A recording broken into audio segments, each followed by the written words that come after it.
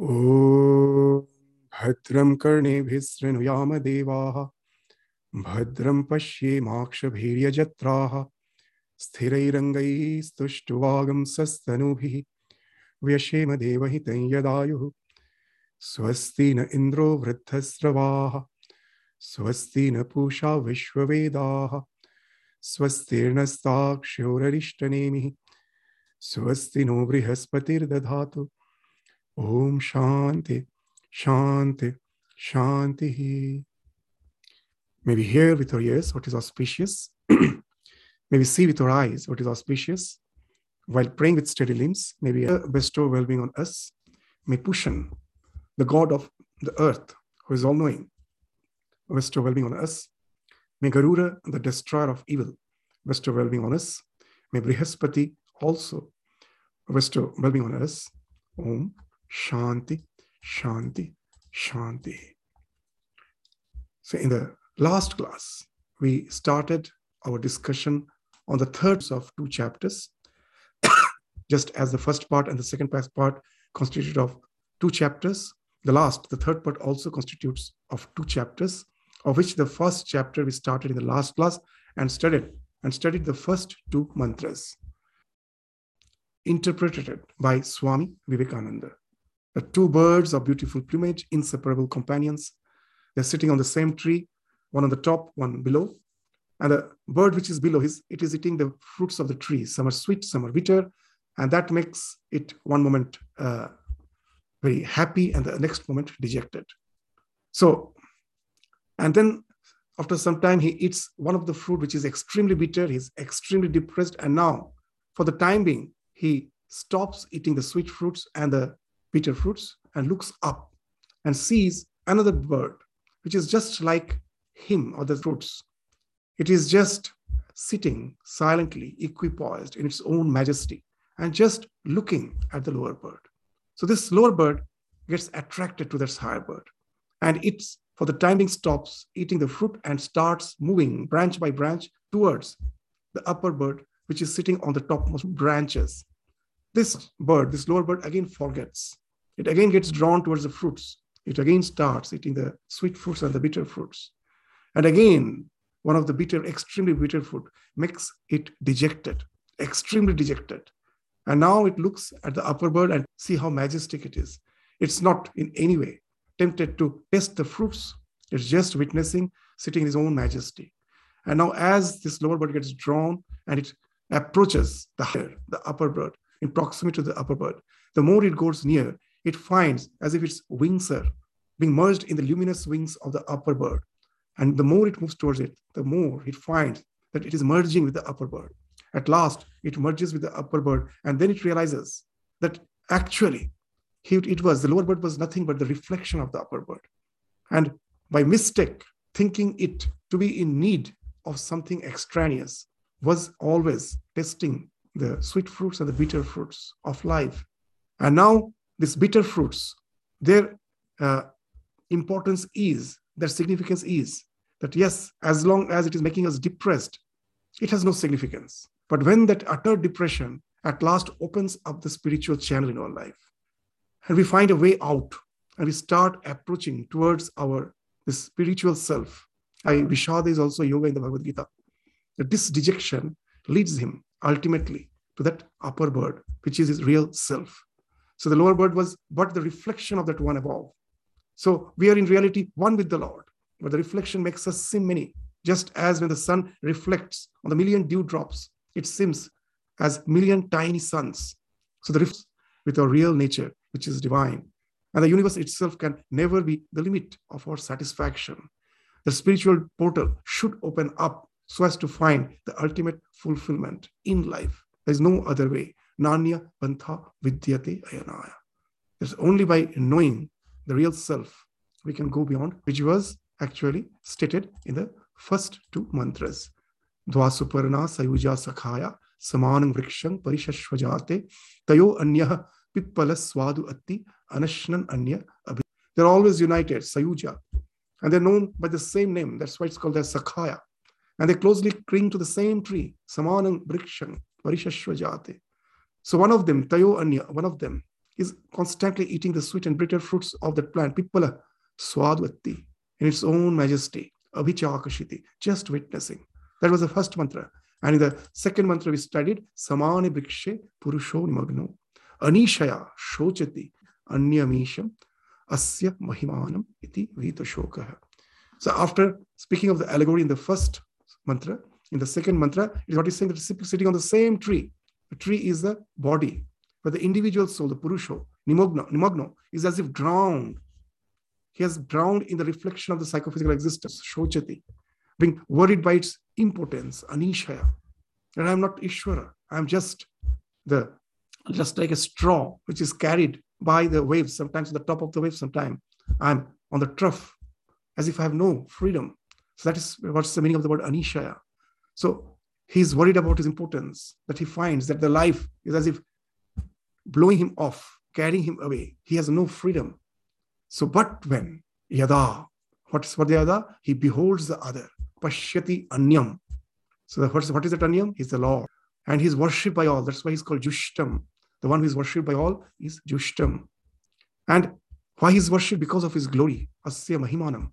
And once he sees him and he gets drawn towards him and gets identified with him, he then becomes free from grief. Iti Vita Shokaha. So that's the two mantras which we studied in the last class. Now reiterated again in the next mantra. So let's go to the third mantra. What it is saying? Yada Pashya. The third mantra of the first chapter of the third part of Munda. Rukma Varnam Kartaram. Isham Purusham Brahmayonim. Tada Vidwan Punya Pape Vidhuya Niranjana Paramam Samyam Upaiti. So Yada, when Pashya, the seer, what he sees, beholds the golden-hued creator. Pashyate Rukma Varnam, the golden-hued. Kartaram, the ultimate doer. The Purusha, the individual self, looks at the supreme self. He is the creator. It is he who is working through us. Is he really working through us? That we will come to the discussion, because he is not the Karta. The self is beyond all attributes. He is neither the doer nor the enjoyer. At the same time, we as the individual soul, though we are deluded by thinking that emotion, neither the individual soul nor the supreme self is the doer or the enjoyer. But why it has been mentioned that he is Kartaram, that we will come to the discussion gradually. So when he sees the self-luminous, golden-hued, the golden hue speaks of it away the luminescence of gold. So similarly, the real self, its luminosity can never be taken away, because it is the essence of its nature, because it is illuminating everything. So it is the ultimate source of illumination. So that golden-hued creator, when we see him, Yada Pashya Pashyate, when the seer, the individual self, sees there as the source of luminosity of the entire universe, and he's the Lord, the Isham, the Purusha. It is not the sense of individuality which I have. I think that I am an individual being, a discrete unit from the entire universe, separated from the entire universe. I'm a discretization. We understand it is he who is the core of each and every being. As in the Swamiji's commentary we find, just as the sun, when it reflects in the millions of dewdrops, each of the dewdrops reflects the same sun. The one who is the Lord of the universe, he is the Purusha. He is the inner core of our being. It is he who actually is the essence of our being. So that's why he's the Purusham, Brahma Yonim. So he is the progenitor.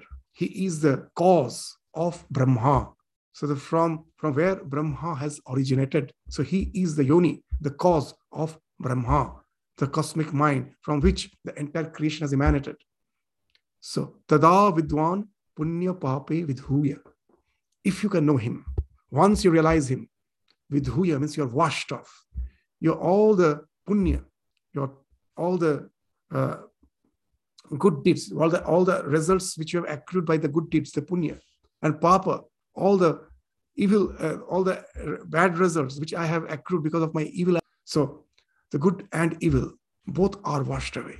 Once you have seen that, they no more cling to you, neither the good nor the bad. As Swamiji used to say, the golden chain is also a chain, the iron chain is also a chain. Our punya may be like a golden chain, but it is a chain. Our papa may be like an unders. So we get rid of all those enchainments, all the chains, whether it's golden or iron, they fall off. We get rid of all the shackles of punya and papa. And then we become niranjana. Anjana means taint. The ni prefix is used, are washed off. Once you get rid of papa, punya, for you, there is no taints. You become stainless. And what happens? You reach that ultimate equanimity by attaining that supreme reality. Paramam samyam. That ultimate reality, when you reach, all the dualities resolves, falls off. You attain that ultimate unitary experience where all the polarities are resolved. That is the supreme reality where at last you get identified with. So now let us try to understand this mantra. Yada pashya pashyate rukma varnam kartaram. So this is what karta. So neither the Jivatma nor the Paramatma is the karta. As we have discussed so many times, but the self is the ultimate source of illumination. The mind is jada. When the self comes in association with the mind becomes active. It appears to be active because of its association with the self. All the activities that emanates from that mind, from that cosmic mind, from our individual mind, it looks like as if the mind is conscious, but it is not conscious. Just as that example which we give again and again, the IC chips of the computer, they're inert, they look inert. But the moment the current passes through them, the bias voltage passes through them, it as immediately of virtual reality projects out of it. So does it happen by it? Is it the doer? Is the IC chip is the doer? No. But is the current the doer? It is also not doing. Just by its association, this gets activated. But no one is actually the doer, nor the enjoyer. So neither the Jivatma nor the Paramatma, that is Brahman, is the Karta. Now the question is then why Paramatma has been termed as the Karta? So here in Vedanta, there are some very nice way of understanding ideas. That the Vedanta resorts to two types of lakshana, characteristics, that anything can be described by two types of lakshana. One is Swarupa Lakshana and another is the Tatastha Lakshana. Swarupa Lakshana means what? In essence, the thing in essence, what it is. All the indications which I can find out by Tata means the bank, by seeing the thing which is on the bank, to give a more clear idea. Suppose a river is flowing just by the side, but just very near to my house. The river is flowing, but I cannot see the river from my house. A guest came and I just mentioned river. It's not visible. You say it's very near. And then you say, just see the tall tree. The tall tree, that river is just flowing by its side. The river, the tree is just on the bank of that river, on the tata, on the bank. Tata means on the bank. So though the river is not visible, by seeing the tree, I can infer the presence of the river just near to it. Similarly, the self, the Swarupa Lakshana, as per the reality of the self is conscious self in respect to the mind and the creation. Because of that, this creation is possible. So from the Tatastha, from the bank, when I try to find out the significance of the self, the bank of the river of the self, by seeing that Tatastha, that what is in the bank, I can infer that there is the river there, the self is there. The self by itself can never be objectified because it is the ultimate subject. Then how can I be aware of the self? Just the way I become aware of light. Is light visible? No. But we have the idea that light is visible. I see light. No, we can never see light. When the light falls on an object, that object gets illumined. I see that on the light, the room gets lighted. It's not the room is getting lighted because of the light. The atmospheric particles, on that, the light is dispersing, which gives us a feeling that the room is lighted. If there is no atmosphere, even when with the light, the room won't be lighted. You use if there is no atmosphere, if you use the light, with that you can focus on something. Other portions will be dark. Only the object on which it is focused, you can see. It is not visible. It illumines the object on which it falls. So similarly, like the gravitation, can you see gravitation? It is felt only when we see a falling object. So tatastha, seeing the object, the falling object, I can infer about gravitation. Seeing something illumined, I can infer about light. Seeing something being attracted by an apparent piece of iron, I can infer it is a magnet. Though it looks like an iron, actually it is a magnet. So magnetism, as just by seeing the its effect, the thing's effect on something, I can infer. So ultimately, that when we find that in this world, everything is working. In Buddhism, they say that it is like a bus without driver. There's so many nice story.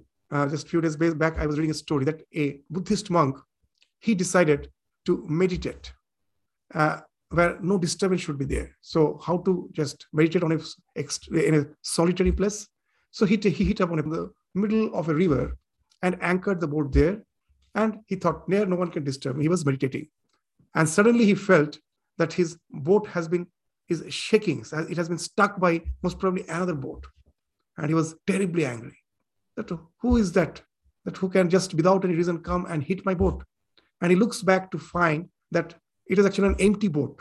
It was not anchored. In the wind, it just came flowing and it hit the boat of this Buddhist monk. And then the Buddhist one thought, on whom I am angry? Can I be? All these things are happening because of the working of the nature. There is no self behind it. But in Vedanta, we say that ultimately you has to think of the self. This is the basic difference in Buddhism and in Vedanta.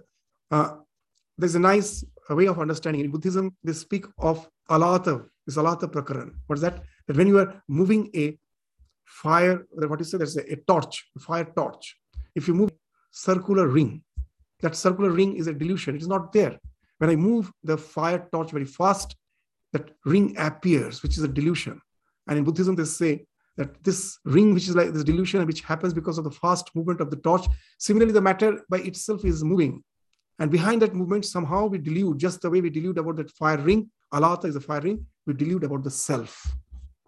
And Swami Vivekananda very nicely is refuting this argument. It's a very strong argument. Very strong argument. So I'm just saying it's true that we do delude that fire ring, which is not true. But who is deluding? The fire ring is not there, but someone is seeing it as a fire ring. The one who is being deluded by thinking it's a subtle argument that the idea of the self which we have is false. But that false idea of self, someone is witnessing. The one who is witnessing that false self is the real self. How can I find it out? You cannot find out. Just by tatastha, that as we find that some subject to perceive an object, there must be a subject. So that's the idea of the tatastha lakshana. That all the movements that are happening, we always have an idea that there must be a karta. If somehow it can be proven that I, as an individual self, is not the karta, then we start inferring that someone else must be the karta by seeing the tatastha lakshana. And that way we infer through tatastha lakshana that the Paramatma is the karta, but actually it is not the karta. But as per the tatastha, from our standpoint, as a limited being, when we try to find out the nature of the self, then we designate it as the karta. So that's how the word kartaram, as far as the tatastha lakshana is concerned, this word karta has been used for the ultimate self.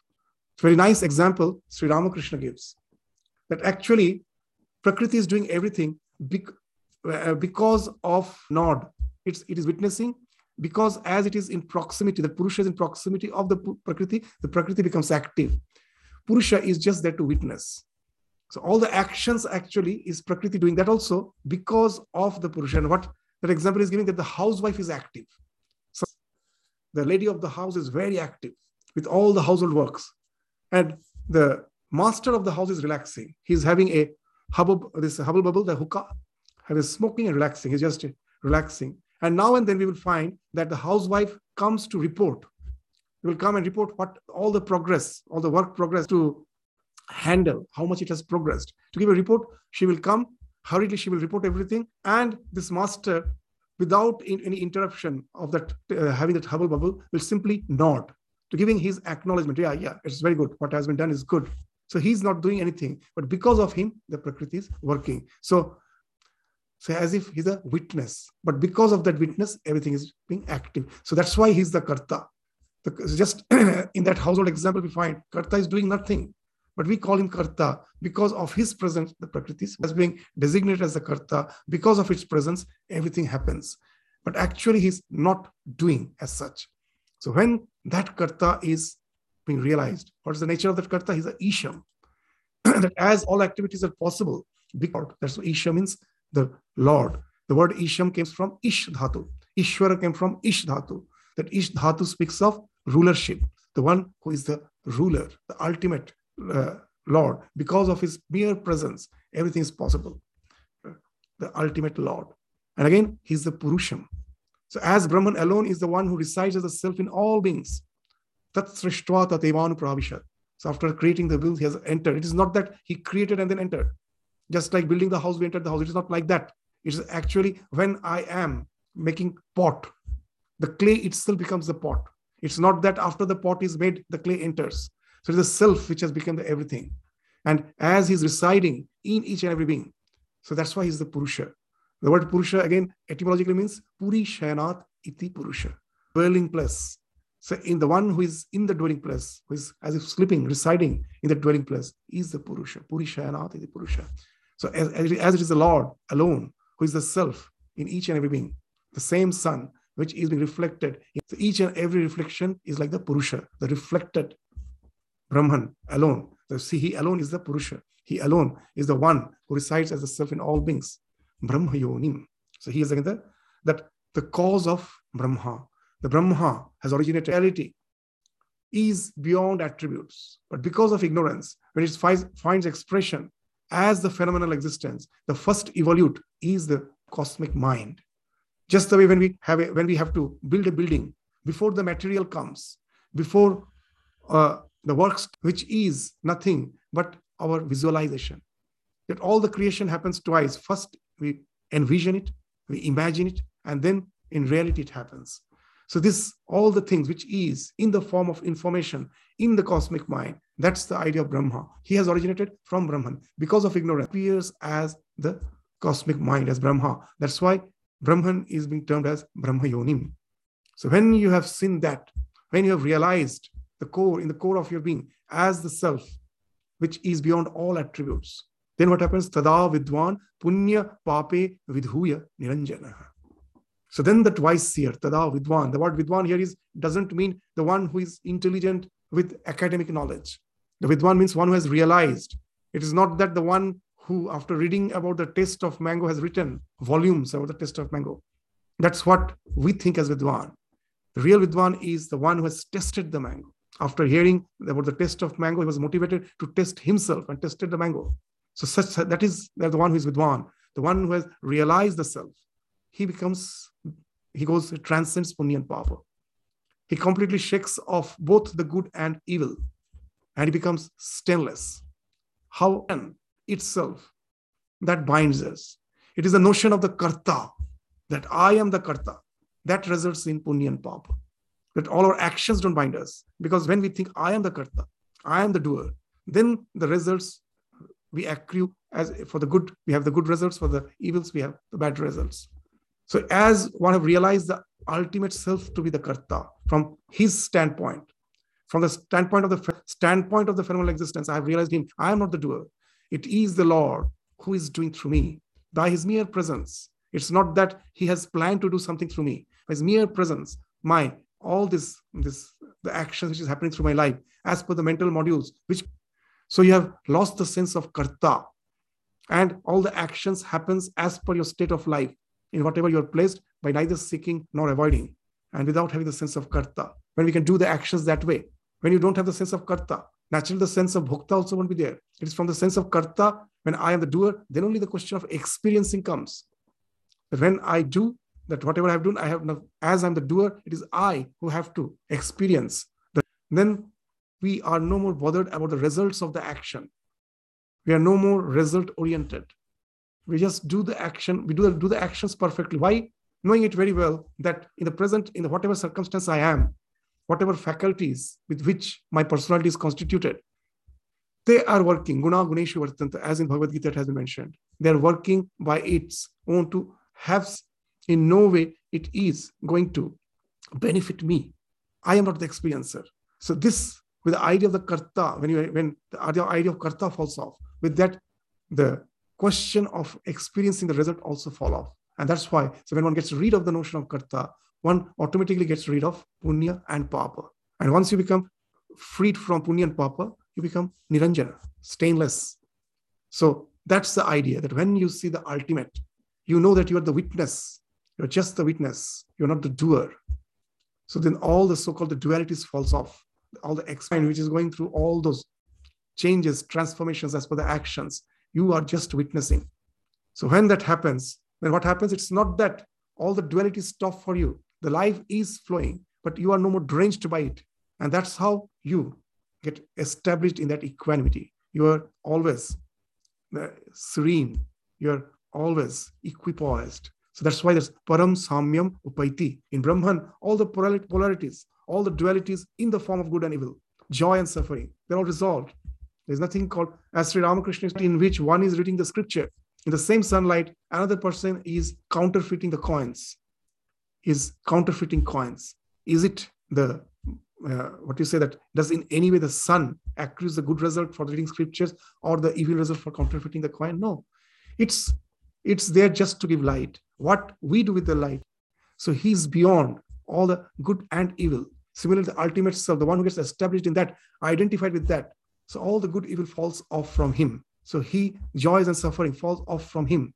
He is always serene and equanimous. So he transcends all the duality. When one attains Brahman, one transcends all dualities and there attains the supreme equanimity. And thus, atam samyam upaiti. So he reaches the ultimate, this self, and all the polarities, all the dualities, they fall off. So that's the idea. So as we were indicating that what's the result of all this knowledge, that we always go for the utility. Unless anything has a utility, why should we be interested to do that? So that why should we culturing the knowledge of the core of our being? Only because it serves the ultimate utility, the ultimate purpose is served by it. We go beyond all suffering. No one wants suffering in life. We may say that I don't believe in God. Someone say I believe in God. And those who say I believe in God, their notions of God may be different. So there we never find any point in which we all agree. But is there any point where we all agree? Yes, that's the only point. Whatever may be your profession, whatever may be your belief, no one wants suffering. Everyone wants happiness. Everyone wants yoga. They say that the goal of life is atyantika dukkha nivritti and parama sukha prapti. The dukkha, the suffering, should fall off totally without leaving any trace. And we all want to have supreme happiness, uninterrupted happiness. Taila dharavat. The happiness should be like to the other. There is no interruption. So that like that, the happiness should be. Everyone wants that. And that's the thing which this mantra is saying, that once you realize the self, what's the utility? You reach that parama samya. All the papa punya, the good and evil, is washed off. You become stainless, pure, and you attain that ultimate equanimity. That niranjana is a very important word in this sloka. As Swami Vivekananda used to say, that if all the scriptures is damaged, is destroyed, nothing remains. As he was, of course, in the West, so naturally he was quoting Jesus. It's not that it's only that sentence of Jesus which speaks of purity. The people of a country whose background, maximum of them were Christian. So how nicely say that if all the scriptures are destroyed, and if only one sentence of Jesus somehow remains, what's that? Blessed are the pure in heart, for they shall see God. That's the only criteria, the blessed are the pure, that Niranjana speaks of that purity. When all the tarnishes is washed off, in that clean mirror, then the God is visible. In the chitta becomes pure. As long as the mirror is not clean, the reflection cannot be clean. And if it is not smooth, if its surface is rough, the reflection can never be perfect. So our only duty is to cleanse the mirror of mind, to make it without any distortions, to get rid of all its distortions. And how is it possible? By always contemplating on the fact that I am not the Karta. The Lord, who is the essence of my being, who is the ultimate Purusha, sitting in the core of my being. It is He who is doing. It is because of His proximity everything is happening. What happens? All the hankering for the results falls off. And with it, Papa Punya falls off. So it is not the action, but the desire for the results, which comes because of the sense that you are the Karta, that we accrue the results of action. The moment the sense of Karta has fallen off, you are no more bound by you become pure, and immediately that purity results in that illumination. And what happens? You get established in that parama samya, that ultimate equanimity, where nothing can disturb you. As Sri Ramakrishna used to say in his last days when he was suffering from cancer, Shorir tar dukkha jane. I, as I'm identified with the ultimate self, I'm always at bliss. Nothing can disturb me from that ultimate state of bliss and happiness. So its spiritual life in no way speaks of eradication of suffering. The world is like the bread. It has to, we all have to go through this life with all these so-called this vexations, all this flow in the form of joy and suffering. Sometimes we do have some moments of happiness, and suffering has to be. We cannot stop that as I will go. No one can do that. Many resort to religion for that by believing in such and such form of divinity, my suffering will be gone. Is there anyone who is living eternally because of the belief of a certain type of, a certain form of divinity? These are all, we just fool ourselves. We are extremely vulnerable because of our fear for the suffering. The entire humanity is so vulnerable that they are easily fool us with all those with the prophets to wash away all our suffering. The suffering can never go that way. The decay, the disease and death is the basic thing in life. No one can avoid that. However, we may resort to various type of beliefs. We may just say that by going to such and such type of divine personality, I can get, maybe for the time being, something has been averted. But no, there's a basic principle of life. The life means it is a flow. So that way we can never avoid the suffering. We can change just today, someone was asking me a very interesting question, that what is the difference between Satyanarayana Puja and the Satsang? So it was, I first puzzled by that question, how to answer. And then I told this Satyanarayana Puja is actually where this God is the means, world is the end. That I fear that so many mishaps may happen in my life. So again, and I resort to that type of worship thinking, my mishaps will be averted. And what is Satsang? That I resort to in all the satsang, that doing puja to get rid of suffering, that life with all its suffering may be there. By my faith in the divine, I transcend them. That they don't in way touch me. Previously, I was in the stream, being drenched by the stream. Now I'm sitting in the shore, just seeing the flow. The satsang means that where God is the means, God is the end. World is not the end. This so-called all those pujas, other pujas, you will find actually world is the end. That God is just the means, that God can somehow help me to get rid of the suffering. So that doesn't mean that all the sufferings will vanish. The sufferings are there, but I am not affected by them. I know that they belong to the body-mind complex, not to me. It can never touch me. As very nice stories of Socrates, when it was decided that he has to die by drinking the poison. Now his disciples, they asked him that how you wish to be, that your body, whether it's be cremated or it should be buried, what? And Socrates' answer was, whatever you wish, you do. And then when he find that his disciples were insisting that please do a specific thing, that what we are going to do with it. And then he told that you do with the body whatever you wish, because in no way you are going to catch the real me. It is just the body, whatever you wish. The real me is not the body. So in no way you can catch the real me. So the no state by its capital punishment can touch the real me. No church by its so-called punishments can catch the real me. It is beyond. So this body, whatever you wish you do with it, is there of the body. I have transcended that. And that made me fearless, because I am pure. So this is the spiritual courage. Swami used to say that many of the Westerners say that Indians are timid. They don't have courage. And Swamiji told, we do have, the Indians also do have courage. It's a different type of courage. You think that standing in front of the, what you say, that of the courage in the war, when the war field, when the war is going on, that standing in front of the gun, that's courage. But to be established in the self is a different type of courage. Whatever may happen to the body, no one can carry away my conviction. And that speaks of the samya, the equanimity. And that's the equanimity which has been spoken. You just transcend them. The word transcend should be understood in its proper sense. It doesn't mean to get rid. They are there, but they in no way affect me. I am above them. So when I get established in the self, that's the utility. The highest utility which has been the Upanishad is again and again, like the benevolent mother is trying to motivate us. Just the way the mother tries to motivate the child in various ways, sometimes by scolding, sometimes by luring, sometimes by saying soft words. She doesn't know what will work in various ways. So Upanishad is like the mother. In various ways, it is trying to motivate us to resort bliss, ultimate joy, eternity. So the knower of Brahman is described in the next mantra, the fourth. This is a very important mantra that's been described in the fourth mantra of the first chapter of the third part of Mundaka Upanishad. So let us read the mantra. Prana hi esha sarva budvan bhavate na ativadi atma krira atmarati kriravan esha brahma vidam varishtha prano hi esha sarva bhutai vibhati. So prana, the vital force, which we equate with life. That life means prana. So he is the ultimate prana.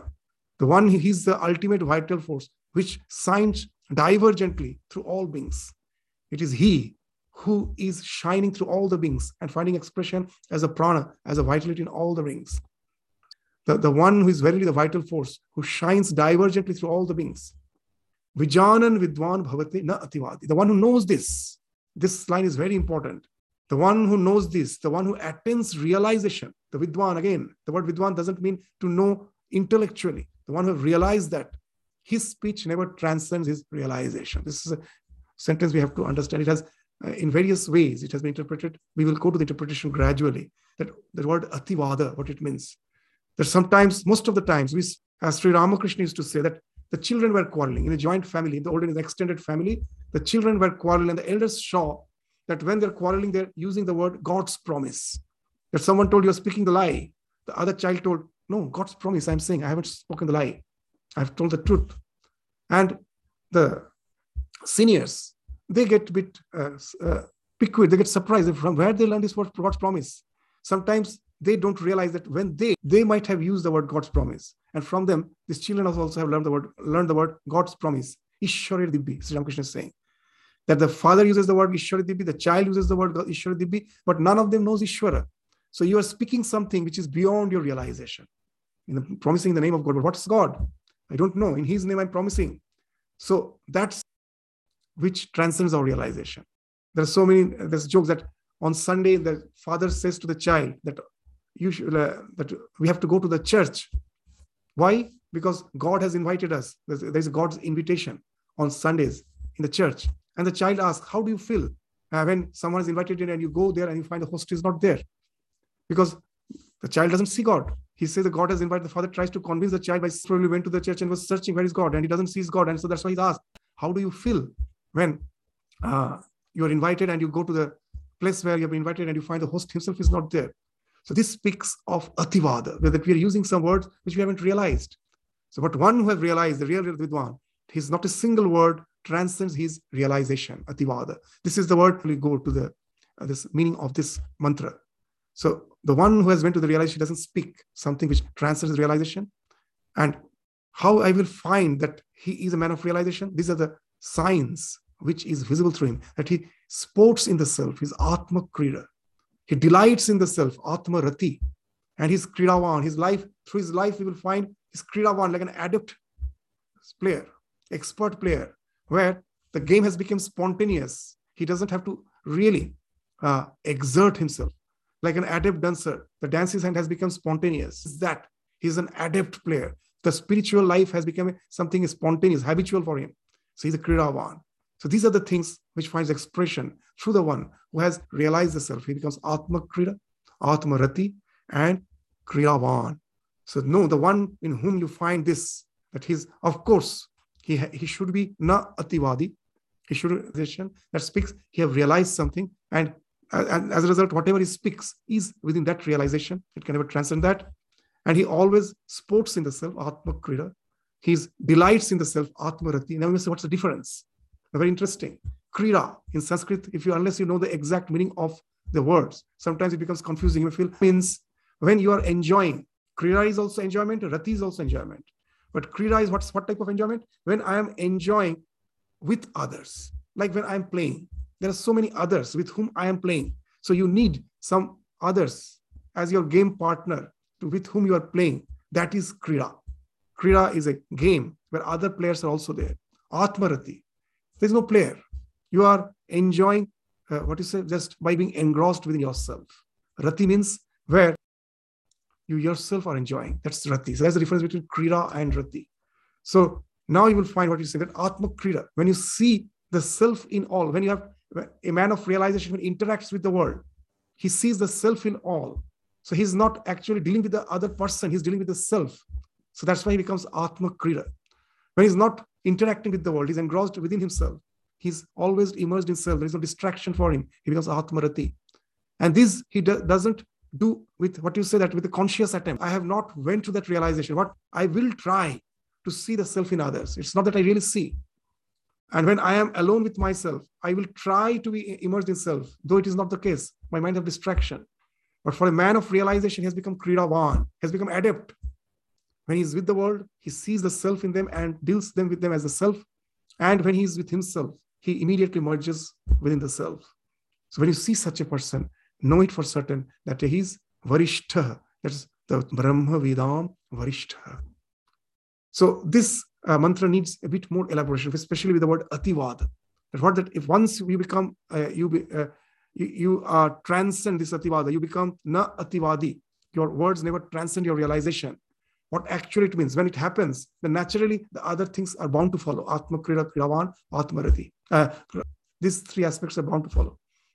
And that will prove that you are the chief among the knowers of Brahman, that the knowledge of Brahman is just not mere some intellectual conviction or some belief.